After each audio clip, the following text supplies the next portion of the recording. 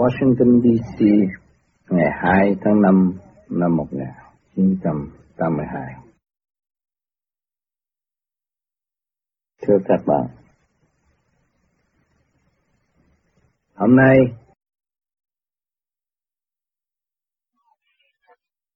tôi xin thuyết giải về đề tài của cải và nhân sinh. Muốn biết được cảnh hữu vi của cải hiện tại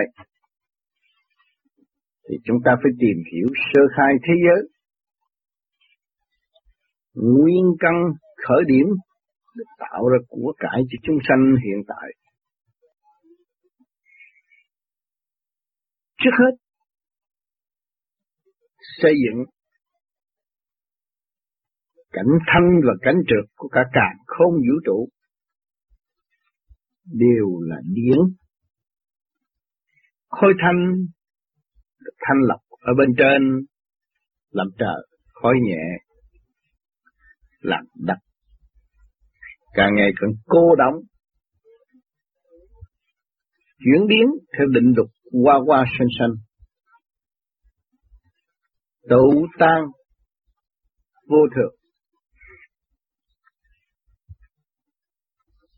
Đó, nhân loại giáng sanh tại thế, tại mảnh đất phù sanh này, mỗi người chỉ tiến tới trong chu trình học hỏi của quy luật tụ tan, nay có mai không. Sự mê chấp để thực hiện trở về với chân tâm sẵn có. Mỗi giáng sanh xuống thế gian, học nhẫn chịu đựng, từ Thượng Đế mà rứt xuống thế gian để học, để làm. Các sản, cây cỏ tiến hóa tuần tự trong định luật sanh khắc của ngũ hành, rồi trở về hư không đại định. Mỗi đang ở trong chu trình học hỏi, cho nên ngày nay thế gian người nhân loại càng ngày càng đông, học càng ngày càng cảm thấy khó khăn và càng được thức tâm để biên chế ra đạo này, đạo kia, đạo nọ. Hỏi cái đạo đó có chủ trương không? Luôn luôn có chủ trương của bên trên. Vì trong cái tức có tiếng, trong tiếng có giải. Sự thanh nhẹ ở bên trên luôn luôn hỗ trợ cái phần tiến hóa sẵn có của nhân sinh. Nhân sinh từ của cải rờ mó được, tiến tới cái của cải vô vi đời đời bất diệt ở bên trên. Và trong cái thức tâm đó, học để tiến vô cùng. Cho nên ngày nay ở thế gian rất nhiều đạo giáo tự động gom tụ và phát triển. Đi nào cũng hay, nhưng mà đòi hỏi sự thực hành để chứng nghiệm thực tế của chính mình là điều quan trọng. Cho nên chúng ta dòm con thú, nó cũng biết yêu thương, nó cũng biết xây dựng cơ đồ để nó đùm bặt sự ham muốn, mê chấp của chính nó. Con người cũng vậy, tại thế cũng vậy, đều là tìm một lối thoát cho chính mình, muốn có sự sống trong lễ sống, chứ không muốn có ai đa động, phá hoại những cái gì sẵn có của chúng ta. Nhưng mà định luật luôn luôn không cho phép chúng ta trì trệ. Chúng ta thấy ngoài sự ham muốn khoa học xây dựng của loài người, lại có định luật của thiên cơ. Bão bùng nguy hiểm bất ngờ động đất đủ thứ, chiến tranh đủ thứ. Chúng ta đều sống trong cảnh không ngờ, sự tái hợp tự tan cũng không ngờ, cảnh duyên nghiệp vợ chồng cũng không ngờ, con cái cũng không ngờ, rồi cũng không ngờ chúng ta phải bỏ ra đi. Thì mỗi chúng ta thấy rõ ràng là không phải chúng ta nắm quyền, nhưng mà quyền ấy là cho ai? Cho nên nhân sanh tìm ra cái diều mối quá sanh vô tận, sanh trụ hoại diệt rõ ràng. Chúng ta thấy và xác nhận rằng không tránh khỏi cái cảnh chết chóc, đau khổ mới tiến tới đi cái chỗ tiến hóa thanh nhẹ, đi lên trên. Cho nên sự tranh đấu của mặt đất là xây dựng cho ở đâu?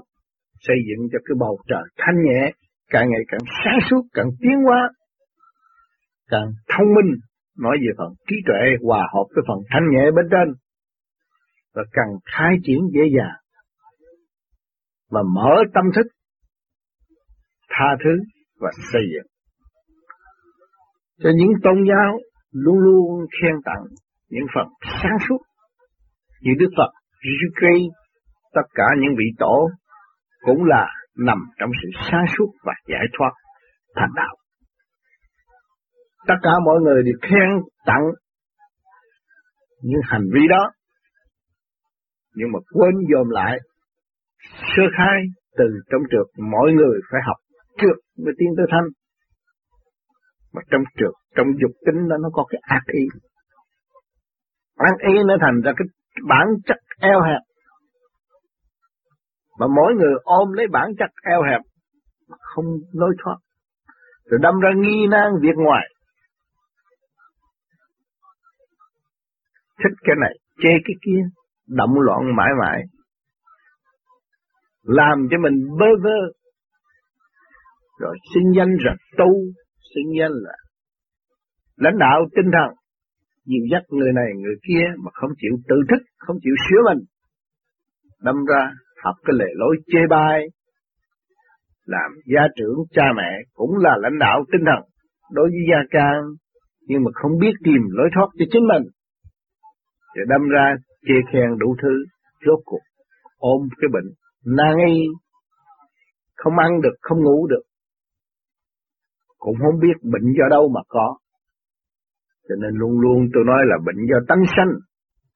Cho nên cái tánh chúng ta không biết xây dựng, không biết quản lý, không biết điều nghiên cho nó tiến hóa tới sáng suốt, thì chúng ta tự gặt hái trong cái lề lối eo hẹp mà thôi.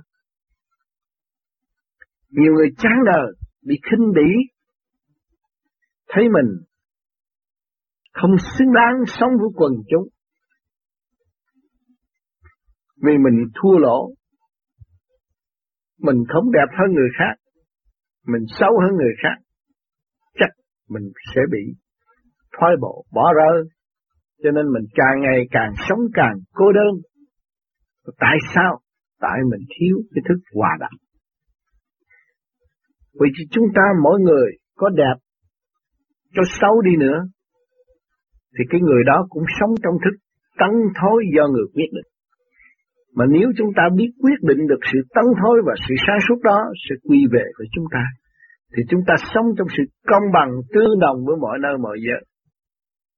Tôi chấp nhận. Tôi chấp nhận cái dung điểm đang sống hiện tại, để tôi học hỏi và tôi tiến hóa. Thì luôn luôn càng ngày tôi càng khai triển và tôi hòa đồng và tôi nới rộng, thì tâm thức tôi càng ngày càng thanh nhẹ.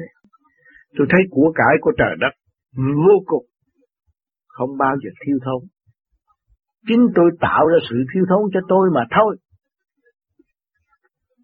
Còn phần nhân sinh,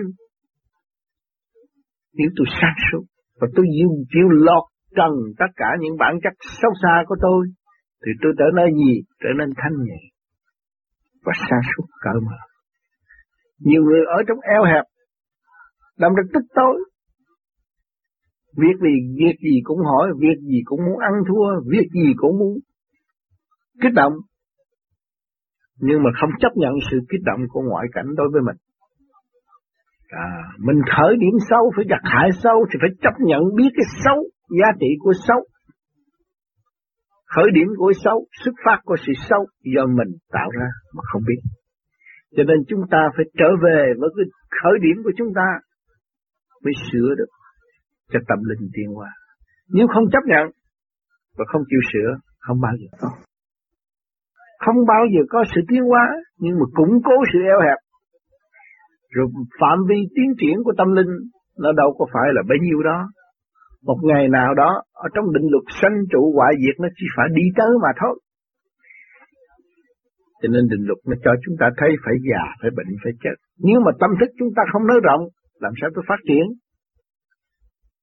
Chúng ta ôm của cải, nó của tôi làm rất khổ cực.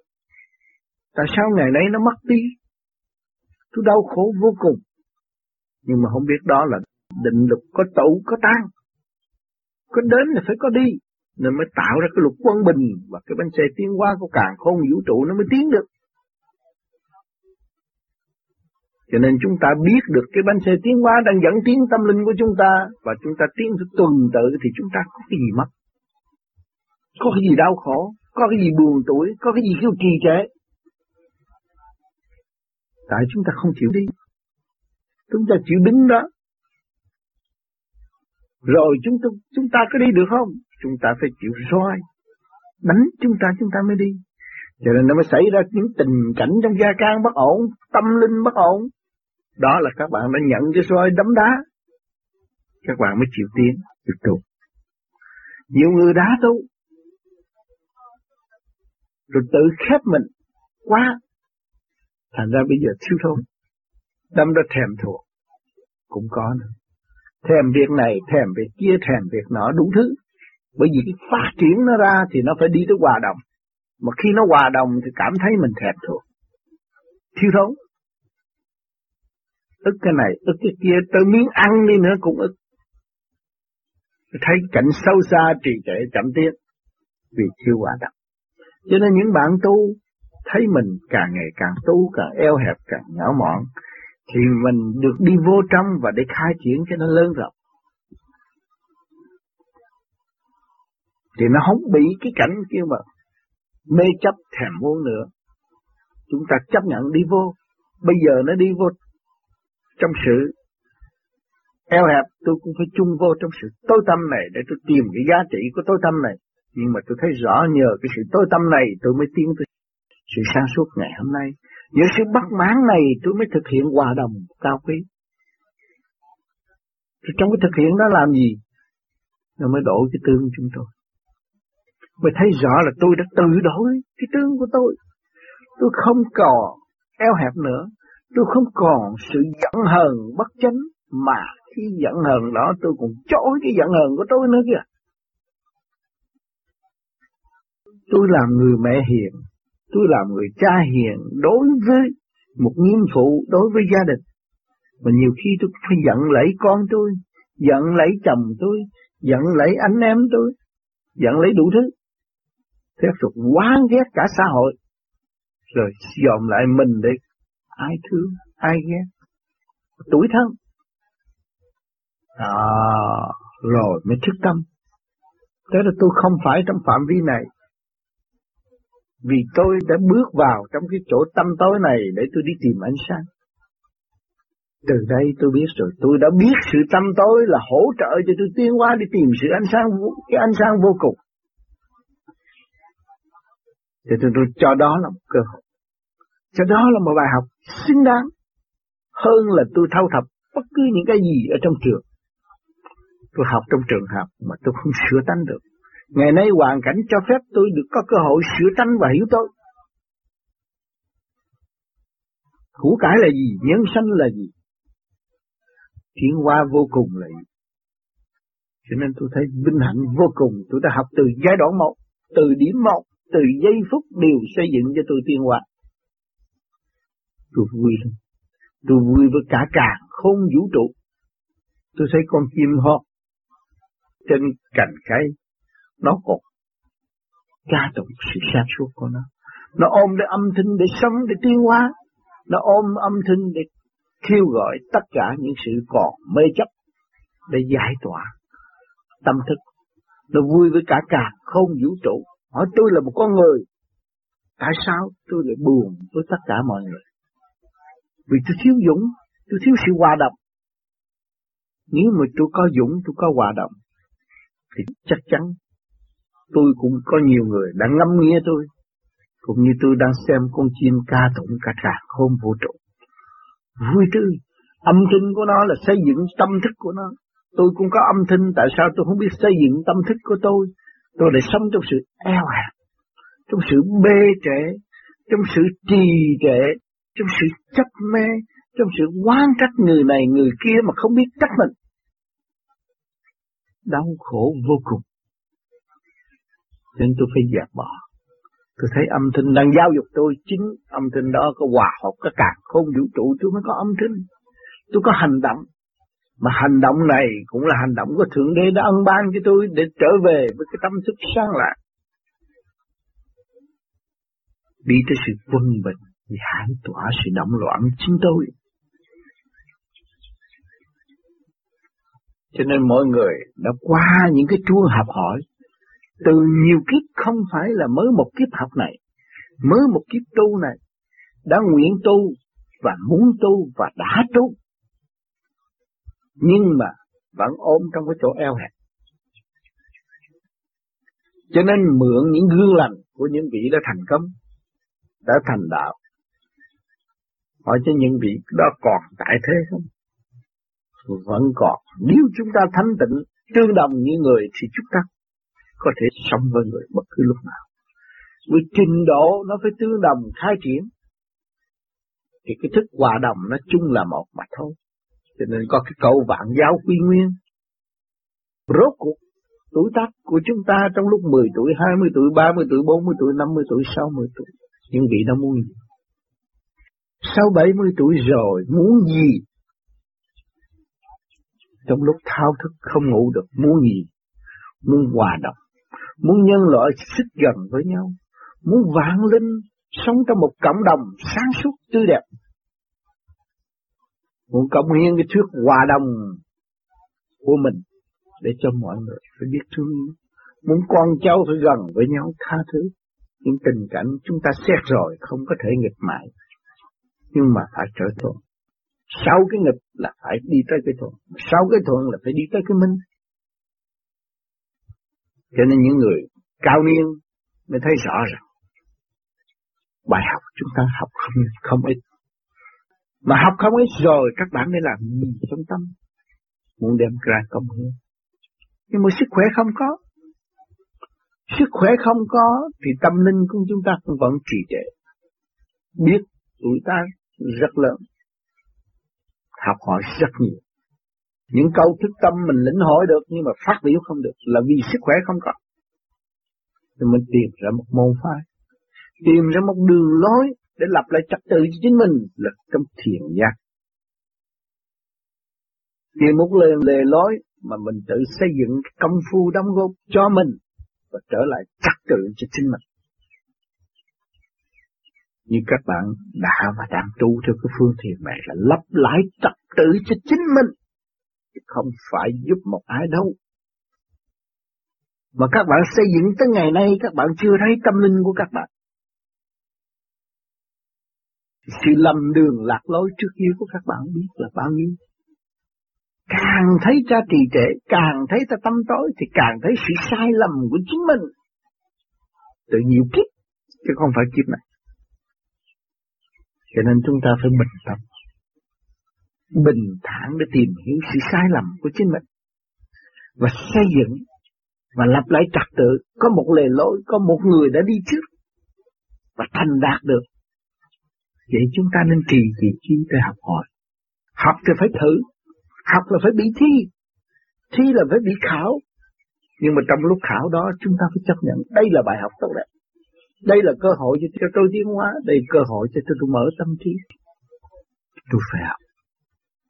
Trong một đường lối, trong một lề lối của nhân sinh, rõ rệt, cao đẹp, lúc nào cũng có lối thoát. Vì nhân quyền rõ rệt của Thượng Đế đã ân ban cho tôi là phần hồn, chứ không phải là tay chân, không phải là hành động của bên ngoài. Vì sự thức tâm bên trong mới thấy rằng nhẹ và hạnh phúc. Cho nên mỗi chúng ta thích cái cảnh thiên nhiên, thích cái cảnh tươi đẹp, thích những sự hồn nhiên ban thức trong thâm tâm của mọi người. Nên chúng ta càng ngày càng thấy rõ hơn, càng quý ta hơn, quý cái cảnh quyền vi. Cho nên chúng ta tu về pháp môn pháp lý vô vi. Pháp lý là phân tích cho nó đầy đủ rõ rệt mọi sự việc. Vô vi là trong cái không mà có tất cả. Quyền lý là trong cái mắt phàm không thấy, mà tâm thức của chúng ta càng ngày càng thấy dồi dào và thấy sáng suốt, càng gần được những vị ta kính mến hơn. Phật pháp trở về cái nguyên lai của cả khôn vũ trụ thanh tịnh và tiến hóa mãi mãi tới vô cùng. Đó là cái đường lối vạch ra từ giai đoạn một. Cho nên những người mới tu hay nói, hay hỏi là luyện cho nó hiểu và cái thức cho nó mở. Cho nên chúng ta người tu nên chấp nhận cho những người mới tu mới hỏi, bằng lòng học nói người. Vì những câu hỏi đó là những câu rất quý giá để xây dựng cái tâm chúng ta coi có thanh tịnh không. Người thanh tịnh, bầu trời thế giới thanh tịnh, nhân sanh đứng đó la làng, bầu trời thế giới không có chấp và không có phạt. Chúng ta thấy rõ như vậy. Về tâm thức cho chúng ta muốn trở về sự thanh nhẹ của bên trên không? Muốn trở về với sự thanh nhẹ của bên trên chúng ta phải chấp nhận. Phải bình tĩnh nghe sự thuyết trình của người mới tu và hỏi han của người mới bước vào cửa thiền. Bao giờ cũng có sự thắc mắc. Người ta ôm một gánh động loạn tới cho chúng ta. Điều thứ nhất, chúng ta có cơ hội giải thích cho họ bỏ cái gánh nặng đó. Và chúng ta thấy rõ có một cơ hội thử sự thanh tịnh của chính mình. Chúng ta đang dự thi ở trường đời. Nếu không có trường đời làm sao chúng ta biết được có thanh tịnh. Cho nên chúng ta phải chịu học. Chịu học là học hỏi vô cùng, và học hoài và được học hoài. Thì chúng ta không có nên chặn đứng bất cứ những cái gì xảy đến. Xây dựng cái tâm linh thì chúng ta mới thật sự là người tu.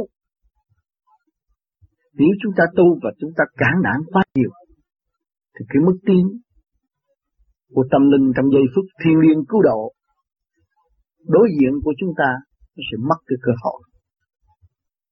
Cho nên chúng ta cần phải học. Chúng ta đừng cho chúng ta là cao niên không học. Nhưng cao niên chừng nào thích học nhiều chừng này. Các bạn học nhiều tại thế gian thì các bạn càng muốn học nhiều, thấy sự ngu dốt của chính mình. Càng tu thì các bạn thấy cái sự trì trệ, lười biếng của chính bạn, càng siêng năng tu hơn. Mới thật sự là con đường phát triển tới vô cùng. Và con đường đã đem lại đại đồng tâm thức cả càng không vũ trụ tương lai. Đó là siêu văn minh của Thượng Đế sẽ an bài. Cho nên ngày hôm nay chúng ta đối diện để làm gì đây? Mà mỗi người mang những cái gì đến đây? Mang tâm thức hồn nhiên. Mà tâm thức hồn nhiên đó ai đã cho? Sự quyền bí của trời đất là ban cho chúng ta có một thể xác.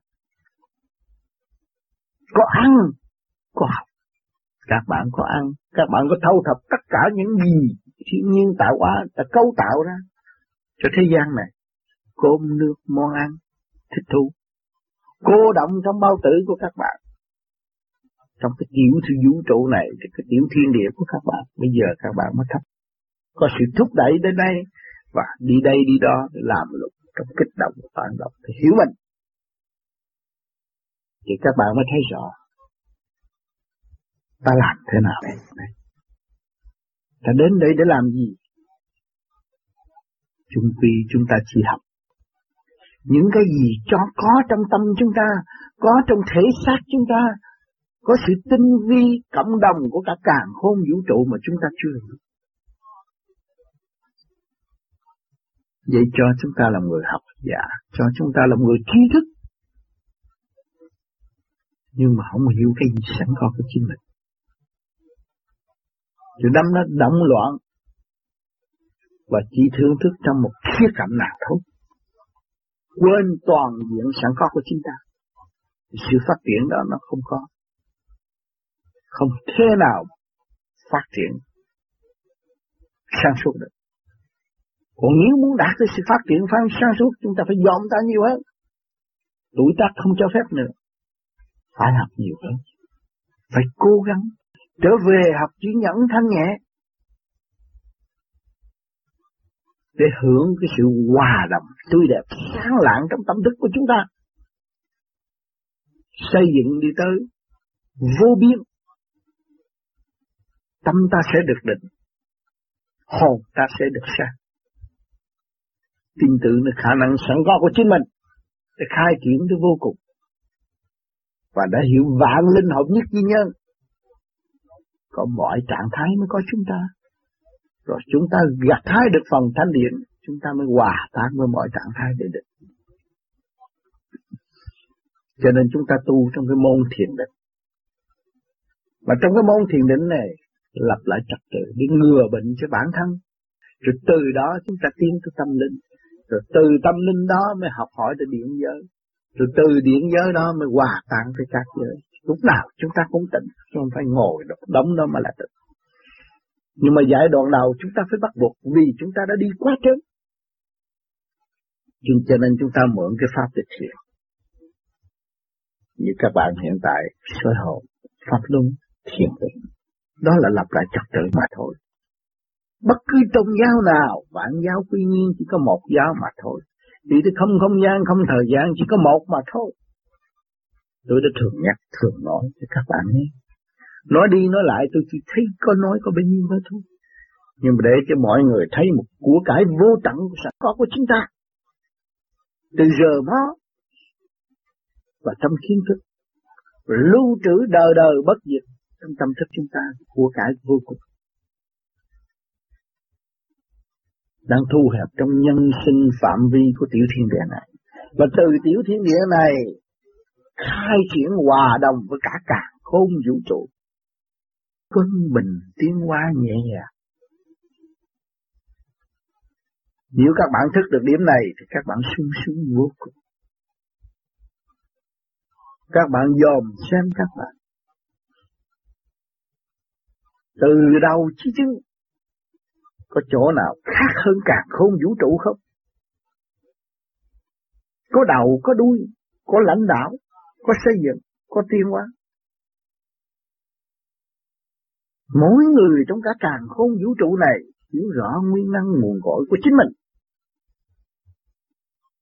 thì mới lập lại cái cảnh hòa bình, xây dựng thương yêu trên mảnh đất phù sanh này được. Nếu chúng ta hướng ngoại để chúng ta tìm một cái tôn giáo cao siêu hơn, tìm một vị sư giỏi hơn để cứu độ cho chúng ta tiến hóa, thì chúng ta sẽ mất vị sư đó và mất luôn cả ta. Bằng chứng cho mọi người thấy từ xưa nay mọi người đi tìm Chúa, tìm Phật, nhưng mà rốt cuộc những người tìm Chúa, tìm Phật đã đi đến đâu? Toàn là đi chỗ tiêu diệt lấy họ mà thôi, không có cứu cánh. Mà họ trở về với họ, đã thấy họ là phần hồn chủ của tiểu thiên địa này, là Chúa của tiểu thiên địa này, là Phật của tiểu thiên địa này, là ma quỷ trong tiểu thiên địa này. Sự thức tâm nó lại mau hơn. Trở về với ta, tìm ra ta thì tìm tất cả, sẽ có tất cả. Nhưng mà không biết tìm chính mình, mà đi tìm ngoại cảnh, thì động loạn làm sao tiến hóa nổi. Cho nên những vị cao niên đến giờ phút này, lớn tuổi rồi, 70-80 tuổi rồi, quý vị đã thấy. Nói đi nói lại, quý vị cũng nói sự kích động và phản động của ngoại cảnh mà thôi. Nhưng mà bên trong tâm thức của quý vị chưa thấy. Càng ngày càng suy yếu rồi. Chưa thấy bản năng sẵn có của chính mình. Chưa biết ta ở đâu đến đây rồi sẽ về đâu. Rồi否nhận nói tôi không có hồn, tôi không có vía, chỉ lấy chữ không mà thôi. Nhưng mà quên Đức Phật nói rằng sắc tức thì không, không tức thì sắc. Trong cái có nó có cái không, mà trong không nó có gì bằng tìm ra cái có của bạn ở đâu. Vì sao mà không thấy? Vì thiếu định tâm, không chỉ tu sửa cho chính mình, vì dùng lý thuyết bên ngoài để an định trong cảnh tạm thời. Rồi định luật nó đâu có làm cái đó. Định luật sanh lão bệnh tử là các bạn phải qua, phải vượt qua, phải đi tới. Bệnh xe tiến hóa nó đâu có ngừng. Tâm thức chúng ta ngừng và củng cố một cái vị trí ngu muội, đấu tranh, chê bai thiên hạ nhưng mà không biết chê bai mình. Nghèo nàn vô cùng, giờ phút lâm chung, ai cứu độ bạn? Ai giúp bạn? Ai sẽ xây dựng cho bạn? Ai là người trách nhiệm trong giờ phút lâm chung? Cho nên chúng ta có một cơ hội để lĩnh hội, để tìm tia sáng, và tia sáng đã đến với chúng ta rồi.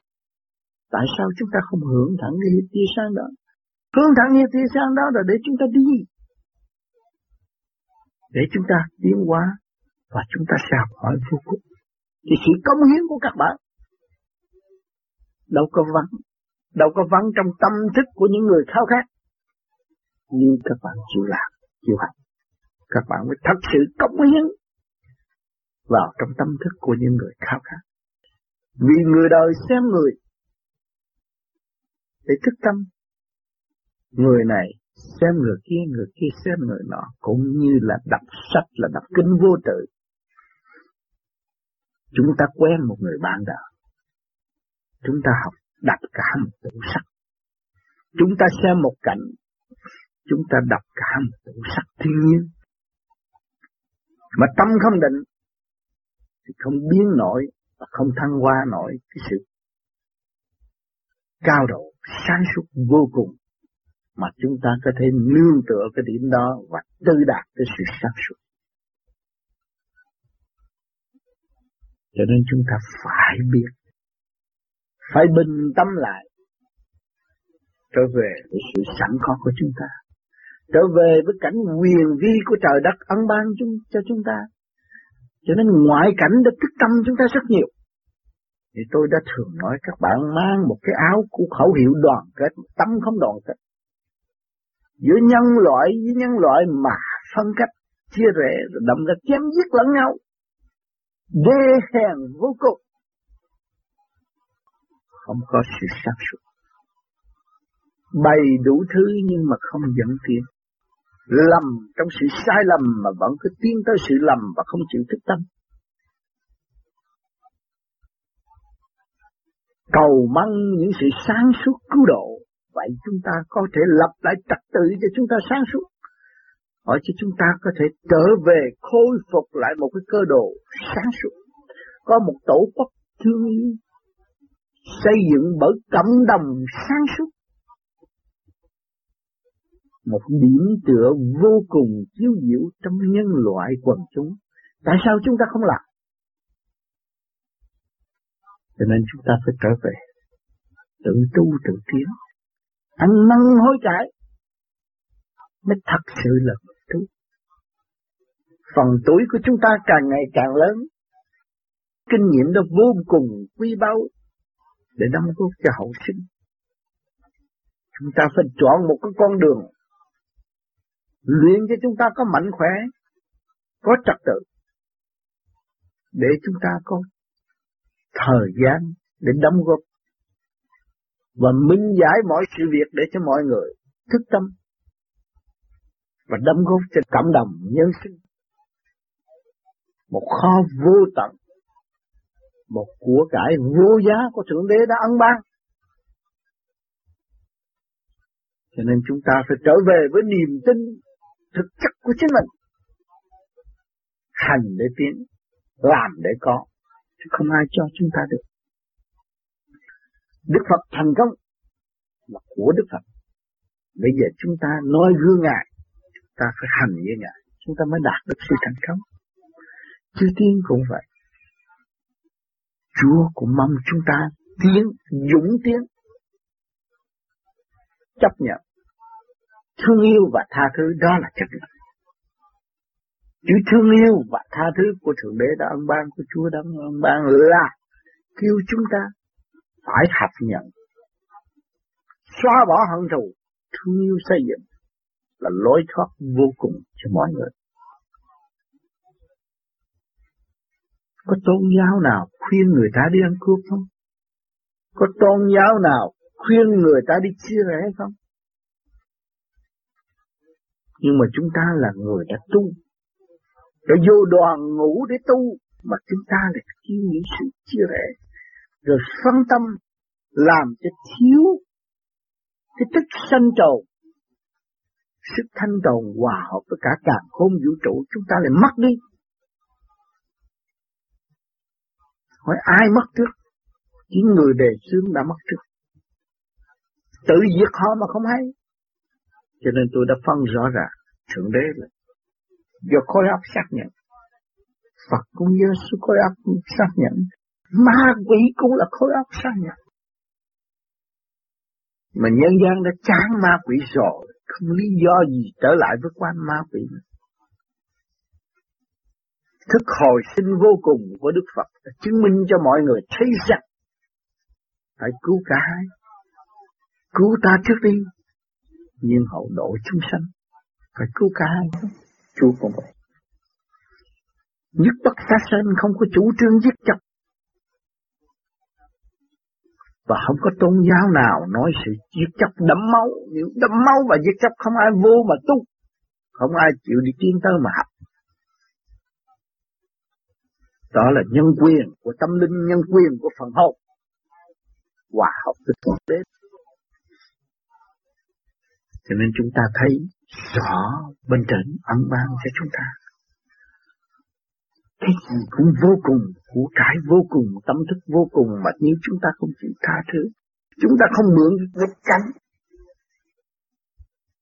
mà giải tỏa sự tâm tối của chính chúng ta, thì chúng ta phải bị luôn luôn cô động và khổ tâm mà thôi. Nhiều vị hiện tại ăn không ngon, ngủ không yên, than trời trách đất, nhưng mà không biết nhiệm vụ của chính mình. Nhiệm vụ của loài người là thế thiên hành đạo đó các. Cho các bạn có một tổ ấm, cho các bạn biết thực hiện thương yêu trong gia đình. Mà đi tới nửa chừng không chịu đi tới nữa mà thôi, rồi đâm ra chia rẽ lẫn nhau. Trong một khối mấy người trong gia đình cũng có sự chia rẽ. Là vì không chịu hành và không chịu đi, và không chịu học thẳng trong những cái bài thi, không chịu trả bài ngay trong hoàn cảnh. Ngộ nhận lẫn nhau mà thôi, chứ kỳ thật. Công khai, bàn bạc, thì mỗi người đều có một mục tiêu sẵn có. Cha có mục tiêu của cha, con có mục tiêu của con, vợ có mục tiêu của vợ, mà chồng có mục tiêu của chồng.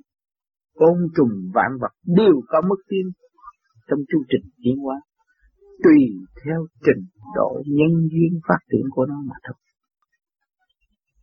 Khi chúng ta hiểu được thì bánh xe tiến hóa không bao giờ ngừng. Và trong tâm chứ chúng ta phải cần thanh tịnh mới ứng phó được và học hỏi được. Thì chúng ta phải trở về cái điểm thanh tịnh. Chúng ta không nên khen tụng những sự thành công của bất cứ một ai. Chúng ta nên trở về với sự sẵn có sáng suốt để ổn định ta. Và chúng ta phải chấp nhận ta là học viên các càn khôn vũ trụ. Và là một con nợ cả càn khôn vũ trụ. Chúng ta đã mượn rất nhiều vật chất để xây dựng tâm linh, mà ngày nay càng trì trệ càng chậm tiến. chúng ta nên gọt bỏ nó đi, nên xa lánh nó đi, để trở về với căn bản tâm thức của chúng ta. Chúng ta nhìn nó bằng một cách quan thông nguyên lai bổn tánh của nó, thì chúng ta mới thấy nguyên lai bổn tánh của chính mình. Một hột cát cũng biết tiến hóa, một cây cũng biết tiến hóa, từ cảnh này tới cảnh kia. Từ cái bàn đi tới một cái vật ngộ nghĩnh treo trước mặt chúng ta cũng là khúc cây. Mà cái đó đã biểu hiện sự thông minh của loài người và biểu hiện sự chịu đựng của vật chất trong chu trình tiến hóa. Cho nên mỗi đều tiến hóa, mỗi đã và đáng trú. Nhưng mà loài người có cơ hội, có sự sáng suốt, thông minh hơn, để tìm hiểu một lề lối giải thoát cho chúng, đem ra công hiến cho nhân loại. Cho nên chúng ta mới thấy rõ bất cứ tôn giáo nào cũng hay. Bất khả bất tín, bất khả tận tính. Chúng ta nghiên cứu đi. Cái gì của duyên dáng của Thượng Đế đã ân ban chúng ta nghiên cứu đi. Mà chúng ta không nên tận tính, mà chúng ta nên nghiên cứu để thức tâm trở về xây dựng cho chính mình. Tùy theo khả năng, tùy theo trình độ sẵn có của chúng ta, ta mới tin. Đó, thì không có tôn giáo nào xấu, mà không có con người nào tệ. Những hành động này cũng là thức tâm tôi. Những hành động khác trước kia, tôi cảm thấy rằng không xứng đáng trong hành trình tiến hóa theo cuộc hành hương của tôi hiện tại, thì tôi không học. Nhưng mà không có nó làm sao tôi hiểu được? Phải có nó, để tôi mới có cơ hội học. Rồi những hành động siêu diệu kỳ công để tạo nên cái sự thanh tịnh sẵn có cho mọi người. Cái đó cũng điều đáng học. Nhưng mà tôi học tôi phải hành tôi mới có. Nếu tôi nói tôi thích học nhưng mà tôi không hành, tới đó tôi nói tôi làm không nổi. Chỉ có ông đó mới làm được, chứ tôi làm không được. Cho nên biết bao nhiêu người mến Đức Thích Ca, yêu thương Đức Thích Ca, quý trọng Đức Thích Ca.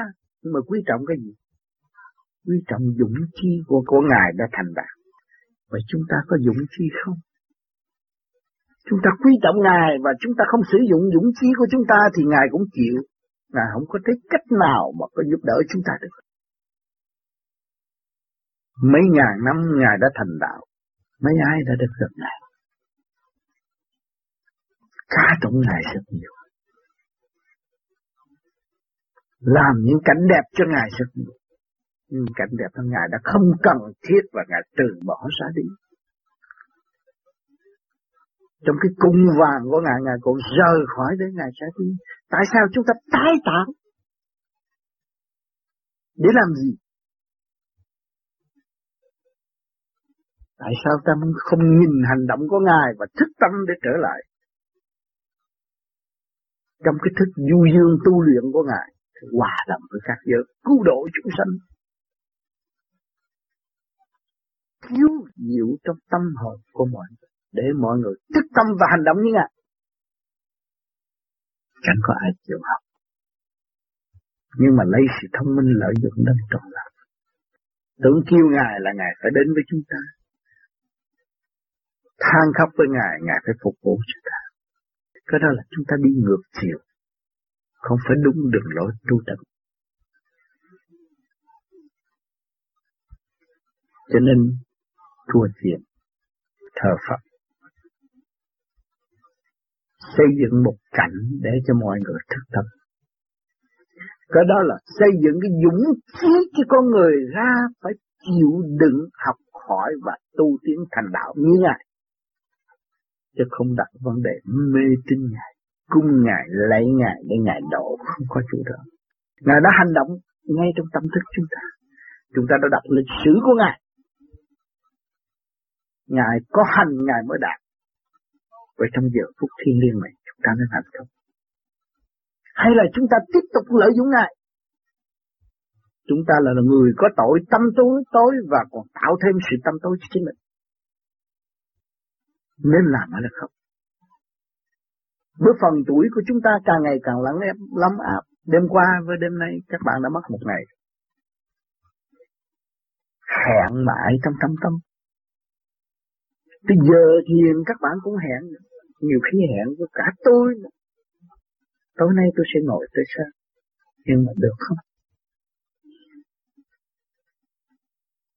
Cho nên các bạn phải nhớ. Phải dồn lại các bạn. Không nên hứa với bất cứ một ai. Nhưng mà dồn các bạn. Đêm nay tôi tu được chưa? Hỏi anh tu bao lâu tôi mới tu đêm qua? Là cũng đủ rồi.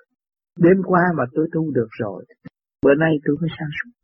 Chứ đừng nói là tôi tu bao nhiêu năm. Và tôi lãnh với một cái chức kia mà vô cùng giá trị. Cái chức đó không có giá trị. Bất cứ một cái chức gì phong tại thế gian đều là bỏ, không có giá trị. Nhưng mà tâm thức tiến hóa để tới hư không đại định. Về trên cái trung tâm. Đó là mình mới xác nhận rằng cái cơ tiến hóa tôi đã đạt. Và tôi đã tiến. Tôi phải chấp nhận tiến tới vô cùng. Đó mới là giá trị. Chính mình xác nhận, mình tu, không có quảng cáo, không có buôn bán. Cho nên tôi nói các bạn phải thực hành. Mỗi chúng ta đều thực hành, cái của cải cái càn khôn vũ trụ này ăn không hết. Và không bao giờ có lâm vào cảnh siêu thống nữa. Biết phân đồng cho chung và trong bình đẳng.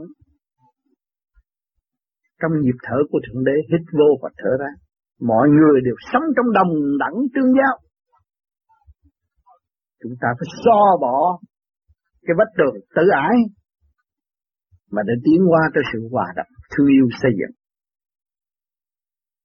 Mọi người chúng ta đều là một tâm linh tại thế đã và đang học hỏi.